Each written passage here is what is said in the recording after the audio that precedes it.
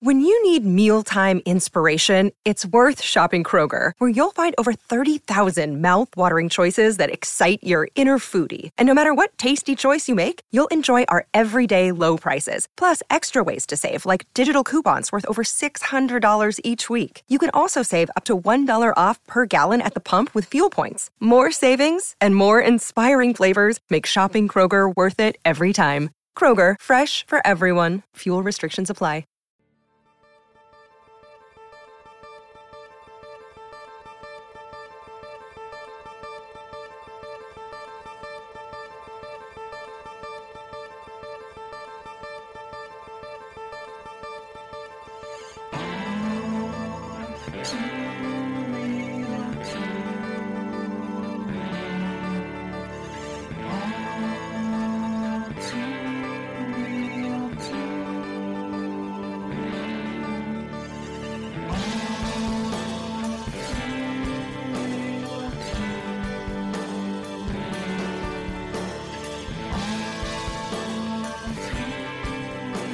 Okay, everybody, welcome to the latest episode of All Too Real 2. My name is Michael Lee Cohen II, and with me, as always, is... Sesame Dante Ricardo. It's a good name. Yeah, I like it. Strong name. It does have a certain element of, like, strength to it, yeah. Yes. So, today on the show, we had the pleasure of seeing Clerks 3 the other evening. And we will be reviewing it. Just want to start out and ask you, Sesame, on a scale of like 1 to 5, what do you give this movie? Let's see, 5, I'd say... I'm going at like maybe 3.8, maybe a 3.9 Okay. out of 5. All right. I give it a 4.5. Out of 5, but I'm like, well, Yeah, I think I give it a 4.5. Right. Yeah.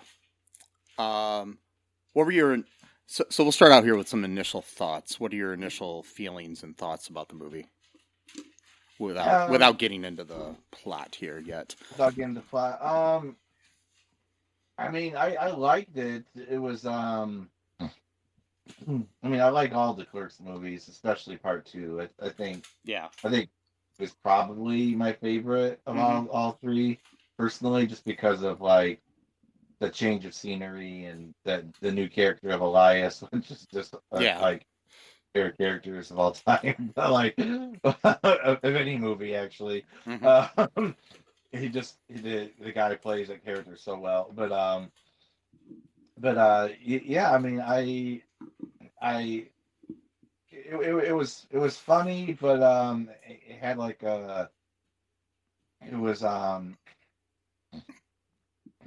know how to say it. It had like a looming of like seriousness behind it. Yeah. Like I know the first one had like drama because there was about like, well, whether should I go back to school or that kind of thing, but just had a more like I guess midlife crisis vibe to it, you know. Yeah, and the second one had drama to it too, but it wasn't as yeah. And I mean, I think this movie was, like, I gave it a 4.5 out of 5, I think, because mainly I think it's close to being Kevin Smith's best work, writing-wise, I think, and directing-wise, too, to a point. The acting in it was, bar none, the best in any of his films, in my opinion, though. But, yeah. Anyways, but I do have a soft spot for Clerks 2, though, and Chasing Amy as being probably my favorites of his catalog of films. So I'm just going to warn people right now, we're probably going to spoil the movie from now on, so if you don't want to be spoiled before you see the movie, don't listen to the rest of this until after you see it. I mean, we'll spoil you with like free content, stuff like that. But like, we're not gonna spoil the movie for you, you know. So like, well, I don't mind breaking down. We're gonna say what happens in the movie. I just want to make sure that people don't, you know, continue listening if they don't want to know how the movie ends. No, totally. I'm just saying too that you know, continuously spoil you guys with free content, so you should probably check out our Patreon. No, and yes, you should. that right up front. I'm going to say this too before you tune out. Check out our Patreon. Check out all2real2.com. Check out our TeePublic. All of our social media. Tell a friend to watch not watch, but listen to the show. If they want to watch it too, they can, but there's no video component. There's no video component, so you could just like look at your screen. Yeah. While it's playing, and you can watch that little bar go further along as the show progresses. You can just put up like a picture and then just like, and then. If you can find pictures of us, go ahead. If you don't know what we look like and you just want to imagine us, I can describe us. I look a lot like George Clooney, and Sesame looks a lot like Brad Pitt. It's this weird thing. Yeah. Yeah. Kind of like, but like, Ocean's 11 2 era. Yeah. I don't know. No. If we were cartoon characters, we'd look a lot like Bert and Ernie. Wait, what? They're puppets, anyways. They're not even cartoon characters. But anyways, so tune out now if you don't want to listen anymore and get any spoilers, you know, and come back to us like after you see the movie, even if it's months or years from now. Do it. Okay, so movie. Lots of interesting things happened in this movie. Yeah. So we can kind of break this down a little bit. How's this start out here, Sesame? Well, it starts off, you know, they're you know, working inside the Quick Stop that they now, you know, co-own. Elias is still working for them, still being, you know, super Christian. You know, he's got his own version of Silent Bob now, and they're starting some crypto kind of this is weird thing with like kites for Jesus or something like that. Yeah, we've got, and just so we know who our characters are, we've got Dante and Randall, who are played by Brian O'Halloran and Jeff Anderson, respectively. Mm-hmm. And then we've got Elias, played by Trevor Furman.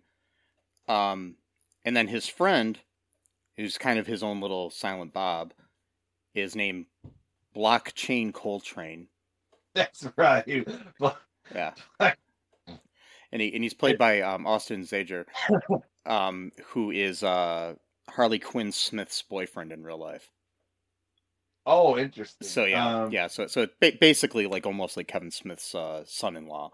So they're not married yet, but you know, for all intents and purposes, he basically he's like so that's what we got going on. They got some kites that's also like somewhat tethered to their crypto drop. It's a whole weird thing.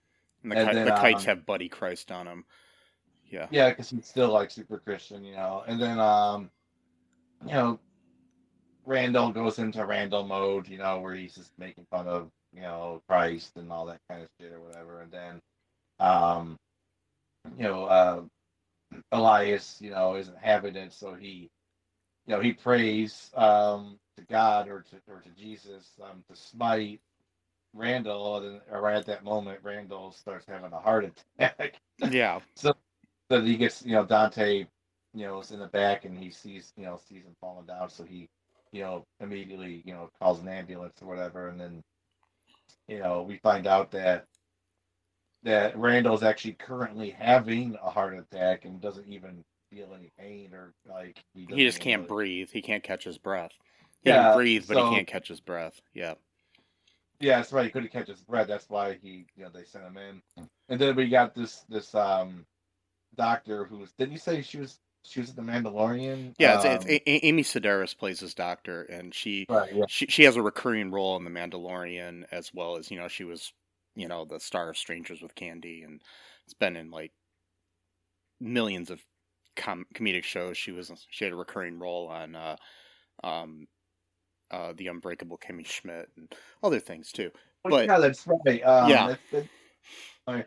Anyway, so she's dressed as a witch because she was at a party or whatever, so that they kind of got that campy thing going on. Meanwhile, Elias, feels terrible, so then he's praying for Randall to live, but then he renounces Jesus and then becomes a Satanist immediately. And then prays to Satan to fix save Randall. Yeah. Whatever. So Randall survives, and basically he's gotta be on like a healthy diet and all that. We also have a funny orderly who has to shave Randall, played by Justin Long. So Justin, that guy. Who will be seen soon in Kevin Smith's, I don't know if it's his next film or the film he's working on very soon. He has written a script for Tusks, a sequel to Tusk, his film that he did about 10 years ago. I don't think I saw that one. You should see it. It's a mind fuck. What is that? Oh. I don't want to give too much away, but it's about a podcaster who goes to investigate this weird guy. Okay. That is like a legend up in Canada. Okay. And that Justin Long plays, and Michael Park plays this weird guy. Rest in peace, Michael Park. But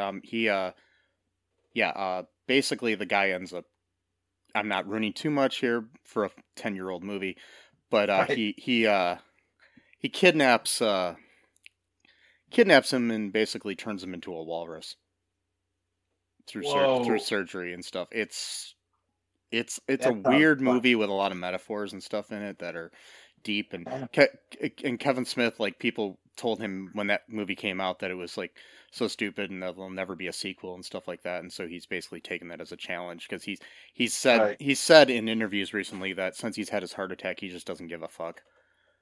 So he's just he's gonna make what he wants to make. So exactly. Yeah, he's got enough money now that he could live comfortably. So he could just make whatever he wants. Yeah, but I'll make sure to check that out. That sounds really weird and kind of creepy. And I love Justin Long. I think he's great. Ever since Haley Joel Osment's in it too. It's as well as Johnny Depp and his daughter that I can't remember her name, and Harley Quinn Smith's in it as well. Yeah. So Hey. Yeah. So. That's cool. Yeah. So Elias turns to Satan literally immediately, and then Randall survives. So then he thinks that it's because he prayed to Satan. Yeah. So now we get this sort of running gag where Elias is always showing up looking goth or in different kinds of costumes or whatever, because he was over the top in his love for Christ, and now he's over the top in his newfound relationship, which is it's just so Elias, his personality, and but God, I love Elias. He's just such a Trevor Furman is hilarious, and he hasn't done a lot of work, a lot of movies, but he's really good in this. In this series, I mean, he was also in Now Jeff Anderson's only directing credit to this point, where he co-stars with Jeff in that movie. Okay. If you haven't seen that, I'd recommend that too. But yeah, I haven't seen that either. So, we got these running gags where Randall thinks he has a small penis, so he doesn't want, his pants to be taken down because they need to do something with his urethra or something like that, or to connect to his heart that will make him be able to breathe better or whatever. So it's basically that's sort of the first I don't know if you'd call it the first act, but like maybe half of the first. And I mean, like, and obviously the heart attack aspect was inspired by the fact that a few years back, Kevin had a heart attack in between two tapings of a special that he was doing, and almost died from what they call a widowmaker heart attack is what he had. And so he basically gave that to Randall in this movie. So right, yeah. Then Kevin, became a vegan. Very very heart healthy diet. Yeah. And I think he still is. I mean, I'm not sure, but I'm pretty sure he is. So, which is good. I mean, I've wanted to go vegan many times, but I never had the discipline to really, but I probably should do something like that, or vegetarian at least, or something. But because meat's just not good for you. It really is. I know that the meat lobby will tell you that it is, but you can get your protein from all kinds of other things. But anyway, and all that kind of stuff. But so yeah, Randall gets the idea that he, since he kind of grew up watching movies, and then he worked in the video store for so long that he pretty much just he's probably seen like more movies than like most like your average person, so he kind of has like this very large palette of like tropes and all this kind of stuff. I mean, it worked for Quentin Tarantino. They even mentioned that in there. I mean, he worked in a video store and watched all the movies in the store, and that was his education. He was a college or high school dropout, so it's like,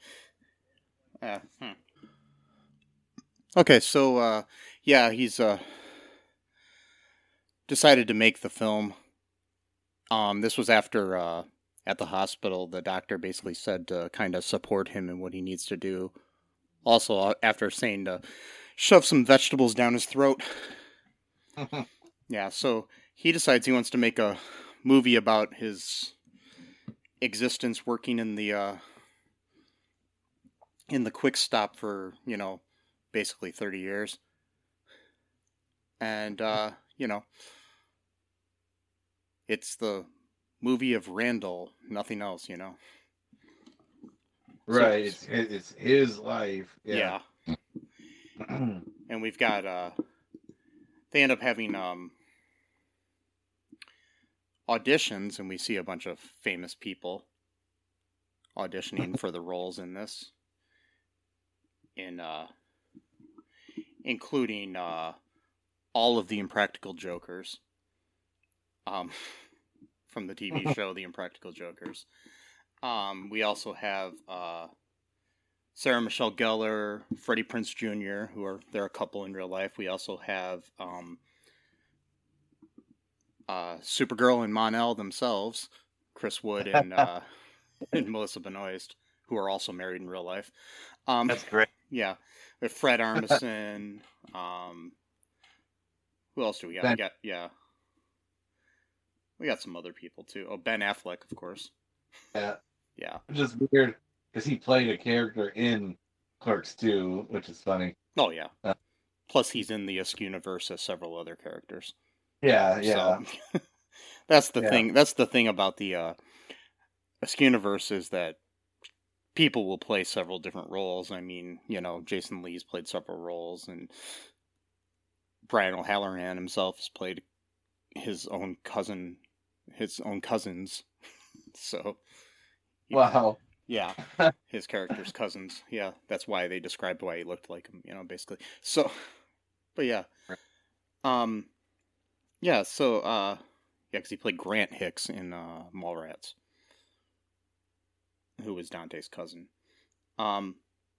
So what happens? They basically are trying to audition for the people, but then he ends up realizing that it's probably just better to have the people in the movie play that the people that the characters are based on actually play the characters. Right. Yeah. So, yeah. What else goes on here? So we're getting kind of meta here, and it was actually quite impressive of how many people they got from the first movie to reprise their roles. I mean, even just people who are like just only had like one scene, as like a customer or whatever, like, to just do that thing. Like they had like I think they had they had the woman that was trying to rent a movie, and then Randall like wasn't really paying attention. Yeah. Or, like, who then had to redo the role as Lucy from I Love Lucy. That was her like stipulation, to do a scene. I guess this woman, I guess, is like a local legend in the Jersey area there.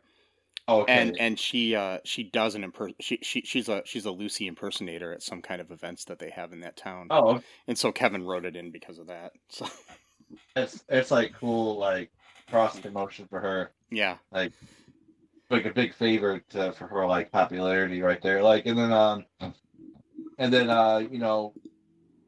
like we got the guy who's sitting in front of the cat pooping in the litter box. It's just sitting on the counter for some reason, and then which reminds me, in the first movie, my friend Vincent Pereira was the cat wrangler in the original movie. Oh, okay. I believe it might have been his cat. He appears in this movie. He actually has the first line of dialogue. We actually walked in a little late to miss it, but yeah, I found a screener that I could watch, and I saw the scene. Luckily, okay. But yeah, the first line of dialogue in the movie is "fuck you," and he plays the character of Hot Goalie. Yeah. And I convinced. I was talking to him the other day, and I said that he should. There should be a Hot Goalie movie, and and the tagline I put on there is "Hot Goalie the movie." Looking hot isn't his only goal. Yeah, that's good. Yeah, I like that tagline. Yeah. So we get we get all these people. We got the Truly's gum guy. He shows up this time. He's got just like a rotting beef or something in his like he's a method actor now or something like that. Yeah, and we had an interview with Scott, actually, the Truly's gum rep. Yeah. I just re-released the episode this week too. So. Yeah. And so we had his his bit, doing like the tobacco's gonna kill your lungs and stuff, and then we had the guy who was like the super buff, like gym bro kind of guy. But then he kind of flipped the script where he's like, wait, Asian interior design, that sounds pretty racist or whatever, And that's Ernie O'Donnell, who also was on our podcast. So right, check and them out. It's like talking about there's no diversity in this cast. It's just kind of interesting because he kind of played like a sort of like gym bro and first, I was kind of quote woke. What woke boy strikes again? No, boy strikes again. Oh, no.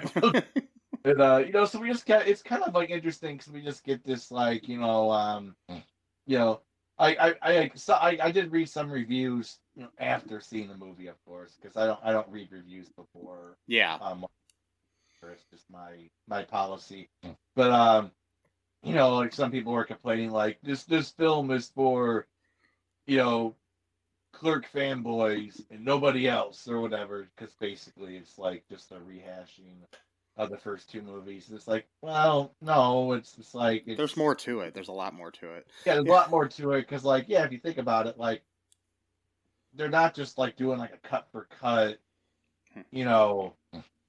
reshooting of every scene of the first two movies, because for one thing that would be a 4-hour-long movie. But I mean, honestly, any sequel is just a movie for the fanboys of the previous movies. Right. Yeah. Yeah. I mean, it's like, oh, Star Trek Wrath of Khan is only for Star Trek fans. Right. It's no, and then yeah, I mean that's just stupid. I read a couple of reviews just saying that oh, it's just the nostalgia for nostalgia's sake or whatever. I'm no, not really actually, because there's a whole lot of other things. For example, we find out I'm not going in chronological. Oh no, yeah, we don't have to. Yeah. We find out that Rebecca died shortly after the second movie ended, probably months and the baby died too, you know. So it's because she was pregnant, and we don't find out how she died until like near the end of the movie, but she, because it said 2006 is when she died, and that's when Clerks 2 came out. So place in that year as well. Yeah, so he went to, so like he keeps like getting these sort of like imaginations, like where he's like actually talking to her, kind of like, kind of thing, like at her like gravesite. It's weird though that it didn't give the date. It just said like. Oh, it said it didn't say the actual like date, like of the month, but it said the year. Yeah, that's what I mean. though. It didn't say. A lot of tombstones will do that. Like if you, a lot of times it's just because you have to pay by the letter sometimes on those. That's right. Because chisel. Okay, and then and they weren't exactly made of money, either during that. So like, so that was really sad, to find out that kind of early on in the movie actually, and like, we sort of like. We sort of get in the same kind of, like type of arguments that, because like when people are friends for a really long time, they tend to have the same kind of dynamic. So Randall's still kind of being his sort of selfish ass, kind of, this is my movie, this is about my life. And on top of that, he's got the victim card to play of the fact that he had a heart attack. I mean, right? That he almost died. I mean, not to say anything bad about people that had heart attacks and survived. I mean, but you can't really milk that forever. Yeah, because he kept bringing it up like, oh, I had a heart attack, so we need to do this scene good. It's like, wait, what? And then again, not chronological, but like I'm sure in scenes that didn't happen in the thing, it's like I almost had a heart attack, so we're gonna have to watch this TV show tonight. Yeah, that sort of thing. Yeah.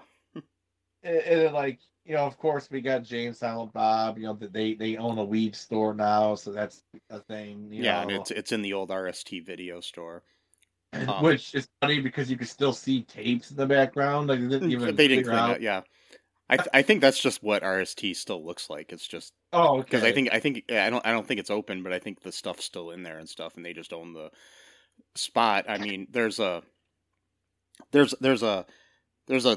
third place in the strip mall that Kevin owns now, called the Smodcastle podcast theater. Oh, okay. So yeah, they broadcast live podcasts from there sometimes and stuff, and they'll rent it out to people to do that, and they have like little, stand-up shows and other things in there, from what I understand. Ernie O'Donnell runs the place, from what I understand. On the side of doing his because he's a construction worker, and he remodeled the whole place for him. So nice. Yeah. That's pretty cool. Mm-hmm. Who played Rick Darris, by the way? Yeah. So yeah. And again, not chronological, but we did have the dude from Mallrats who was like talking about the schooner. Oh yeah. Ethan Suplee. Yeah, he was one of the auditioners. Yeah. So that was kind of fun. But yeah, I mean, like going back to what you asked earlier, like, I would say now I'd give it maybe like a 4 out of 5, star. Just kind of talking about it, looking back on it. Because like, I do think some people miss the point a little bit of like, oh, well, they're just being lazy by redoing the thing. Like, no, it's like the plot of this movie is like, like we're not watching characters anymore. No, and we only got a few scenes where they redid scenes from Clerks 1. It was more talking about the scenes than anything, and it was also and you know how hard it is to replicate something that you filmed like 3 decades ago. Yeah, exactly. I mean, and you have a different cinematographer as well, because Dave Klein, who was the cinematographer of the first one, went on to be like a great cinematographer, which is really interesting if you look at the fact that Clerks is his first movie. Wow. And he's done a lot of the cinematography on The Mandalorian and the Book of Boba Fett and stuff like that, and it's just really weird. Yeah, but he's too busy. He was too busy to do this movie. So that tells you. But what they did, little side note. Kevin, at the time when they were filming, HBO Max had Clerks up on there as a movie you could watch. So to make sure that they shot the scenes exactly like that, he would pull it up on his phone and pause it, and then they'd put it right behind the camera so they could like set up the shot exactly like they had it from when they shot the original movie. Oh wow! Yeah, that's how much detail they were going into it. Because he says, it'd be like, oh, okay, yeah, Brian, you got to move like an inch over, like sort of thing, So, and then right. and they play it back. He said they would do the scenes and repeat these lines, and he'd make them redo it because he's like, that's not how you did it in 1993 or whatever. So. Wow. Yeah, it's been 30 years, man. Mm-hmm. You got to do it exactly. Mm-hmm. So, yeah, I mean, we got a lot of that stuff going on. We got the what was her name? Vanessa? Veronica. Veronica, right? Yeah, we've got, Marilyn Gigalotti, who, awesome person too. She came back, and man, she killed it in this movie. Oh, she did. Because Randall sent her the script, and it had the whole 37 dicks, Yeah. Like, really? Like, come on. Like, like, like, I'm not going to approve of this. Like, and then, and so, like, her and Dante kind of have a heart-to-heart because she kind of exploded in anger and said something about, like, none of you know what it's like to have a family or whatever. And then. Yeah, and his died, so, yeah. So then, she makes it up to him by banging him in her car. So then, like you do. Yeah. I wish, that, like, if a woman was really mean to me, and then she's like, all right, make up for what I said. No. Yeah, I'm still upset. I almost directed Marilyn in a movie, but we couldn't afford her. Oh. Because her being union. Well, yeah. But oh well, someday. Yeah, maybe. Yeah.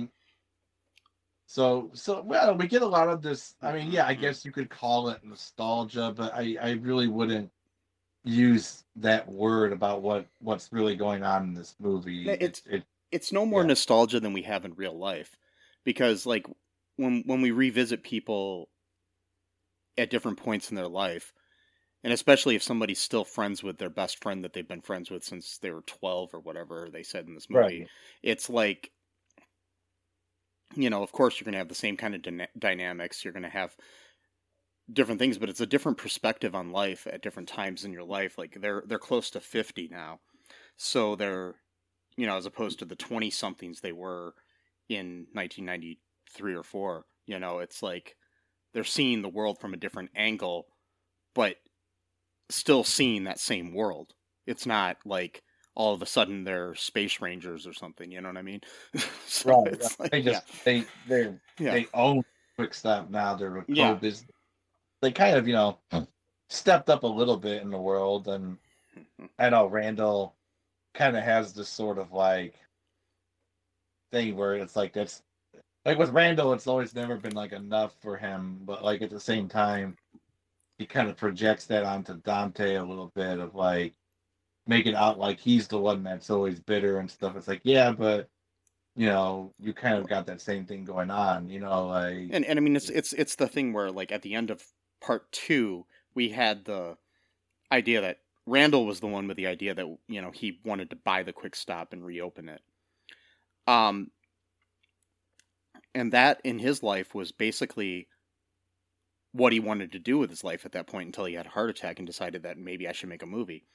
Right. But what it is like with Dante, though, he had his life kind of like stuck in an Arrested Development back in 2006 when he lost Becky and his daughter.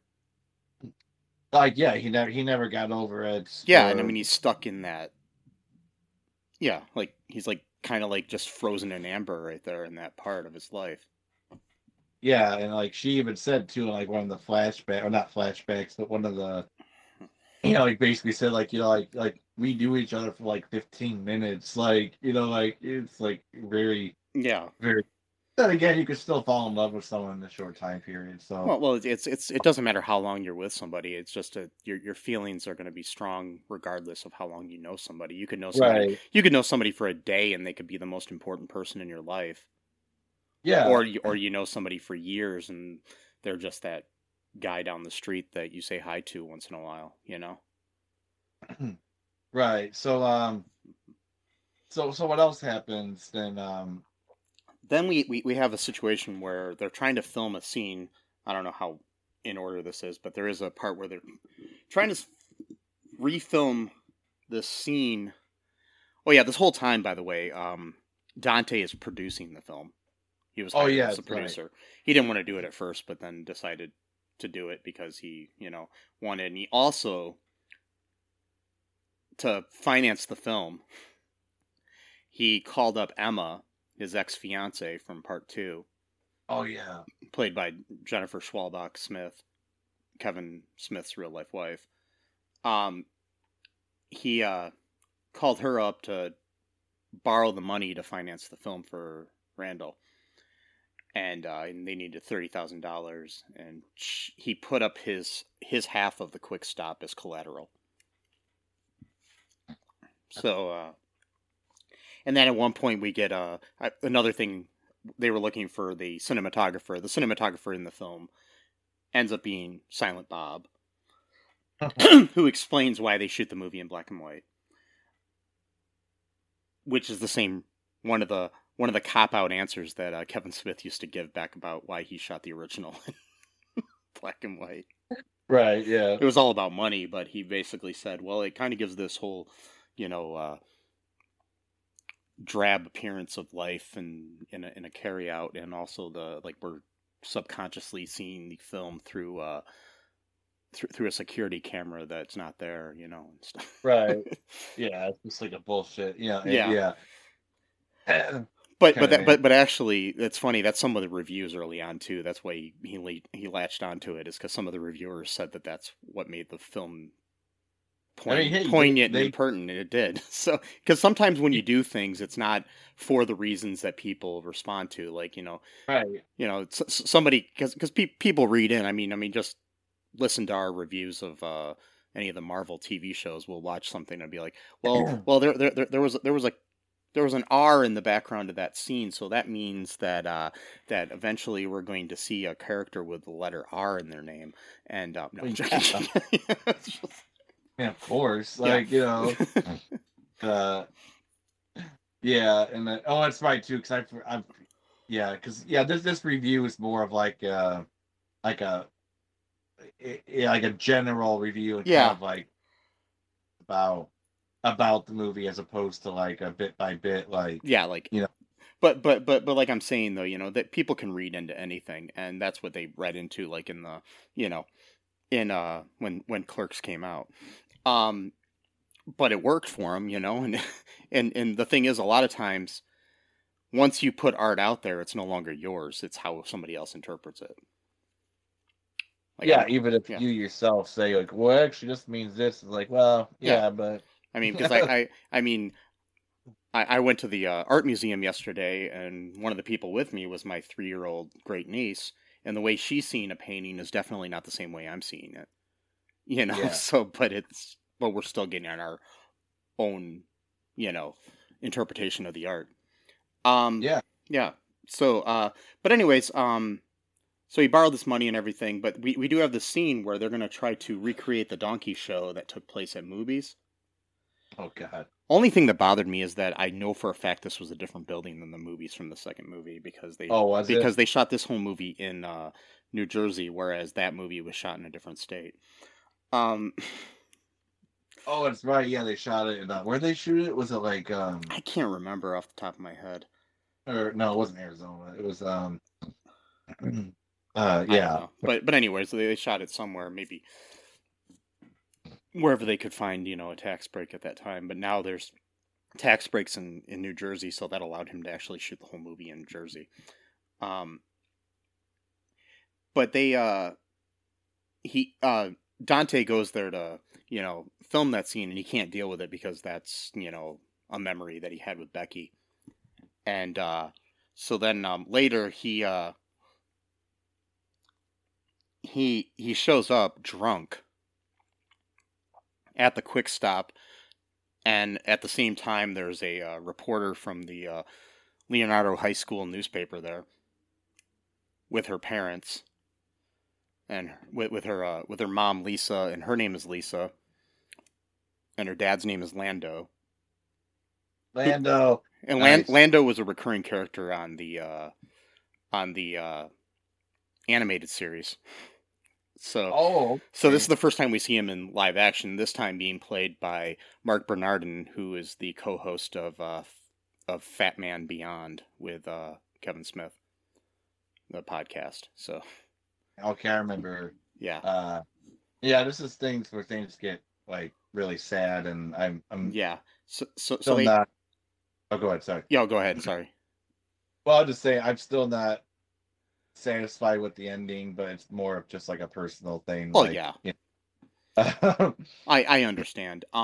So what we end up having is this, like, they're recreating the Salsa Shark scene from the first movie, where they end up fighting and stuff. But then they actually do get into a fight. Yeah. And because and Dante's like drunk when he starts, and then everything, and then in this scene, by the way, Brian O'Halloran gives the best performance of his career. Yeah, it was really good. Yeah. I talked to him this morning and told him that, so, and he talked back to me. Yeah, he thanked me and stuff. So, wow. But yeah, it's just, it was so moving, that scene. And then he ends up collapsing to the floor, and he has a heart attack too. We don't know that at first. We think he's just collapsed because he's drunk, but he's not waking up. And so he gets rushed to the hospital. But they just had a fight where where Randall basically told him that they're not friends anymore. Oh yeah, Yeah. Randall thing. Then what happens? So Randall again being selfish, and he's like, he's with Elias, because Elias didn't have much speaking role in this movie. He kind of showed up more in like weird costumes and stuff, but like he was still kind of a big part of like what was going on in the movie. So Randall's like, well, I'm just gonna go back and finish working on the movie, and Elias is like, are you kidding me? Like dude, Dante was here the entire time. When Trevor gave a great performance in that scene too. Yeah, he did. And so he's like, not to downplay any of Jeff Anderson's acting in this movie either, because he was consistent throughout and had some great scenes too. But yeah. So basically, he's kind of and like I don't know the exact words. Basically, told Randall like he's the worst. Like seriously, dude, like you're just gonna go home. Like when your friend is in the hospital, when like he stayed here the entire time for you, like and then so like he's kind of pissed off. He leaves and stuff. He eventually like finishes some parts and goes to the hospital to show Dante the movie or whatever. And then but Dante's heart attack was like way worse than his, and he ends up dying. But before he does, he kind of has like this sort of like, I don't know what you would call it, out of body experience or whatever, where he's like watching the movie like in a movie theater, but he's like the only person in the theater. But then Rebecca shows up and is like sitting next to him and talking and stuff, and then she's like, well, don't you want to finish the movie or whatever? And he's like, no, I trust the director. I know he's gonna the ending's gonna be fine or whatever. And then they walk away, presumably to heaven or whatever, and then and the thing too is like the clips they're showing him are that we see while he's in that theater are not the clips from this movie. They're the clips from the original movie in part 2. Right. Yeah. Like so they're like real clips, and it's just. And he was saying that this is like the best movie he's ever seen and stuff like that, and yeah. And then he dies, and that like totally shocked me because I wasn't expecting that at all. Because I mean, we already have one heart attack in the movie. I wasn't expecting, but like in retrospect, I should have seen something coming because So like there's sort of like an Easter egg here. So like Kevin Smith is like super into Degrassi High. Yeah. So am I. Well, I haven't watched it in a long time, but I used to be like a real big. Yeah. They would call it Broomhead, I guess. Well, I mean, in the first movie, Lisa Spoonhauer's character is named Caitlin because of Caitlin from Degrassi Junior High. Right. So yeah. And then Kevin Smith and Jay, which Jason is interesting too, because I think the characters of Lisa and High School Lisa were probably named in honor of Lisa Spoonhauer, who passed away sadly a few years ago. Oh wow. So, yeah. So like, there's actually an episode of Degrassi: The Next Generation where Kevin Smith and Jason Mewes are actually in a couple of episodes because they're directing. Yeah. So there's like a little, and they're playing the theme song to Degrassi: The Next Generation, like whatever it takes. Yeah. I know, make it through. I think it was like the original, the original, because they changed it up quite a few times over the years. I think it was like the original. Yeah, it was the long form version of it. Yeah. 2002 or one version or whatever, and then they played that earlier in the movie, like when Randall had the heart attack and he was like recuperating, and they were playing that as Dante was like entering like the room or whatever, and I should have seen something coming, because like one of the big things that Degrassi, like one of their big catch lines was "We go there," like talking about like the deep issues that like other teen shows won't talk about, type of thing or whatever. So it's like, well, they went there because they killed off Dante. Like, yeah, I mean, it's also like early on in the movie, Amy Sedaris' doctor character says something to him, basically saying about how, Randall has to, eat better and stuff like that. And then he says something to, she says something, I mean, to Dante about that too. You should too. You're about the same age. And right. Like, and that basically, that telegraphed it right away. I mean, that was like not a throwaway line. It was there for a reason. I mean, yeah, I should have seen it, but I didn't. But I should have saw that coming. Like, hey, you should eat more vegetables, and because you got to think about it too, they're probably eating shit from the quick stop because they're there all day anyway, and like movies and and just paying for it in movies, and then but there's right before that though, Dante holds Randall's hand, as he's about to show him the movie, and it was just like really. A really sad scene, and then immediately they show like the funeral, and it's like oh my god, like they actually killed him off, like, but like and it was really really sad for me, and stuff like that, because I mean, for me it's like saying, well, they shouldn't have done that ending, but it's just because for personal reasons, not because it was like a bad ending as far as, I mean, I didn't want that to happen. But I see why it had to happen. Well, I kind of see it too, because like he never, for one thing, he never moved on from Rebecca. I was probably never going to, and they kind of tricked us a little bit though too, saying, oh, maybe he'll patch things up with Veronica because she's divorced, and they just they throw you off. So I was kind of like, oh, maybe they'll get back together, but that was a trick. And then plus two, so like like in the original. Like very, very original Clerks, Dante actually gets killed at the end of the movie. He gets shot by a he was gonna, and which they allude to in this movie too, because earlier in the movie they talk about it, he's like, "You're not going to kill me in the third act," which ends up happening to his actual character. Right, which they. I mean, not his character, but the real Dante, not the character Dante. That. Well, yeah, the real. Not the Dante in the film within the film. Yeah. Right. So like. The reason why he changed that is because he thought it was too dark, or people complained or something like that. So then they didn't end it with him getting. So technically, Dante really was supposed to die anyway. So this was he's supposed to die like 28 years ago. So yeah, it was almost like almost like a. What was that movie where you cheated death and then like Final Destination? Yeah, Final Destination. It's kind of like that situation where he cheated death, and also too. If you want to get like super esoteric, his name was Dante, and like the whole story of Dante's Inferno is that he goes to hell for a long time, and he checks out all the different. Yeah, that's why the first movie was based on Dante's Inferno. So right, and so now, but Dante eventually makes it to heaven though in the story.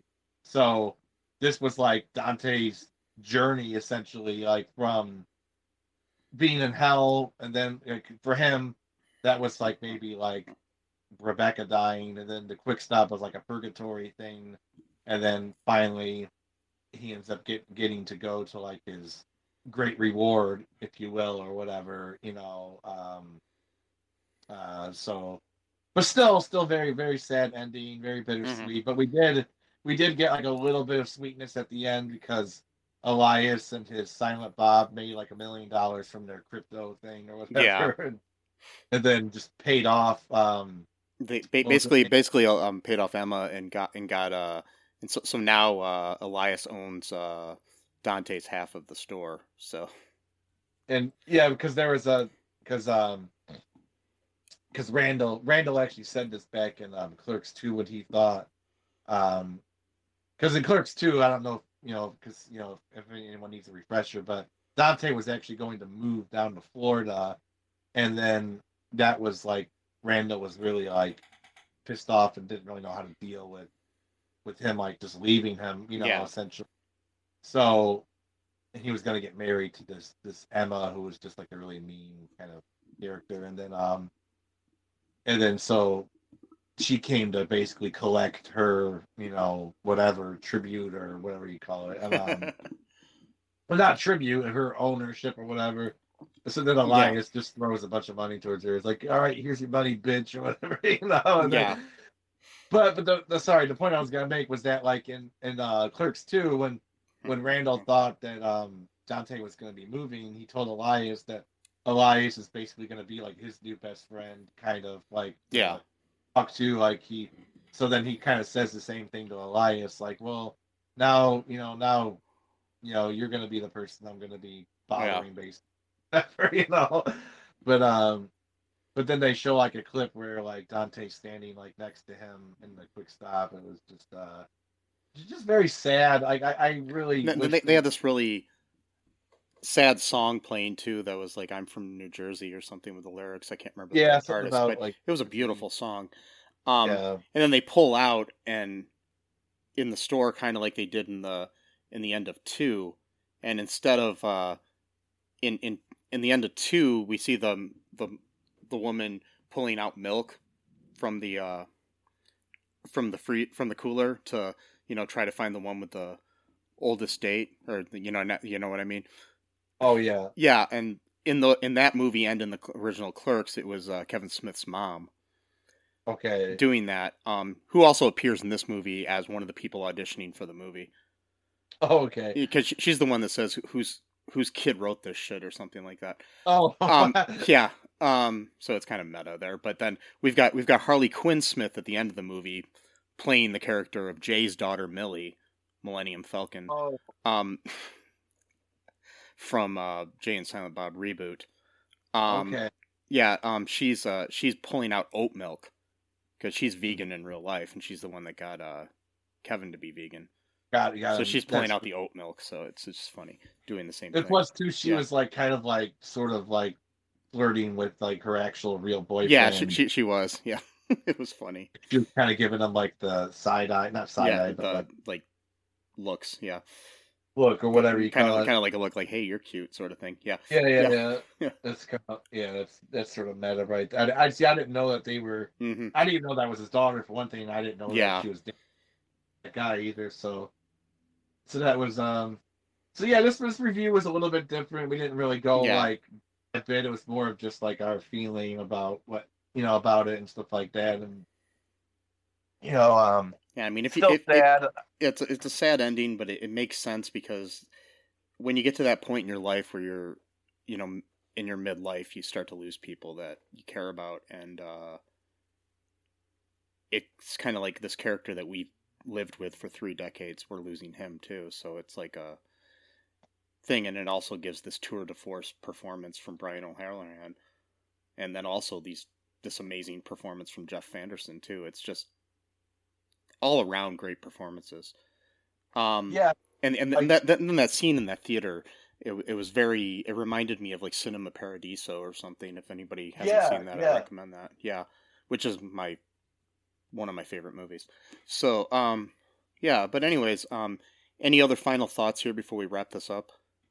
Not really. Other than like the fact that like, is it true that Jeff Anderson doesn't really act that much in many movies? No, he doesn't really do much anymore. He hasn't. So like, yeah, the fact that like, he's not like what you would call like a regular actor. Like mainly work films, and he was in that movie where Brian O'Hara played like the clown that got molested, and then he became like really crazy or whatever, and then Vulgar, yeah. Was that called Vulgar? Yeah. He was like in the minors. He did play like his friend in that movie, and then yeah. But like, so yeah, for someone who doesn't really like acting as like a career, like it's just kind of weird to me of how like he's so good at acting, but like he just decided that wasn't like the life for him or whatever. Yeah. But sometimes that's just how it goes. I mean, he never was one to begin with. He was just Kevin's friend when they made the movie. So right. Yeah. And then it turned out that he was so good at that, and then of course Brian. What's his name? Brian O'Hara. I always say his name wrong. O'Halloran. Yeah. Yeah, O'Halloran. I mean, he was an actor, so yeah. He was a theater actor before this, before the first movie. So yeah, he's done several things since Clerks and stuff like that, too. But yeah, just you might have to wait until it comes out on streaming or DVD or whatever, because it's kind of like it's a limited release that Fathom Events is doing. If you hear this when I post it, there might be like a day or two left of that. Go out and see it if you haven't. I mean, yeah, if you listen to this whole thing and haven't seen it, I don't know what's up with you. But I don't mean to be disparaging. But yeah, also, just check out the rest of his work too. I mean, it's like he's not a, he's nowhere near a great filmmaker, but it's fun to watch his movies. If you want to see like some deeper movies of his, you can go outside of the Views universe and watch something like Red State, which is an amazing movie. But or Tusk. Yeah, but anyways, I don't have anything else to really say about this except for, it made me cry. Made me laugh. I was crying on the inside because I can't cry in front of people. Well, I mean, like I could cry in front of like a group of like a small friend. Group. Yeah. But I can't do it in like a theater because it's too vulnerable for me to do that. But yeah, man. I mean, a great send off, a great swan song, I guess if you will. It's a great trilogy. That's all I'll say. Yeah. Yeah, it is, and that probably means there's probably going to be no Clerks 4, which is fine because they could do it, but it would have to be Elias and Randall. Yeah, but which I don't see. I don't think. No, without Brian O'Halloran, it's like I don't know, kind of pointless in my opinion. I would hope this would just be the end. Yeah. Unless they go the soap opera route and his evil twin comes. No, I'm joking. Yeah, I'm joking. I would probably hate Kevin Smith if he did that. I know, me too. Yeah. Oh, that turns out that he was faking his death because of tax fraud or what or something stupid. He's in the witness protection program or something, and living in Arizona or somewhere.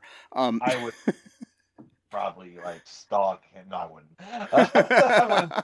Sorry, I'm not trying to. No, I wouldn't do that. But anyways, like we said before, check out all2real2.com. Share the show with your friends, and stuff like that. Until next time, folks. I love you. I love you too. Sesame loves you too. And guess what? What? Bye-bye. Thanks for listening to All Too Real 2 podcast, a Cullen Park production. Produced and edited by Michael E. Cullen II. Music by Matthew Haas. Subscribe and share the show. Visit us at cullenpark.com.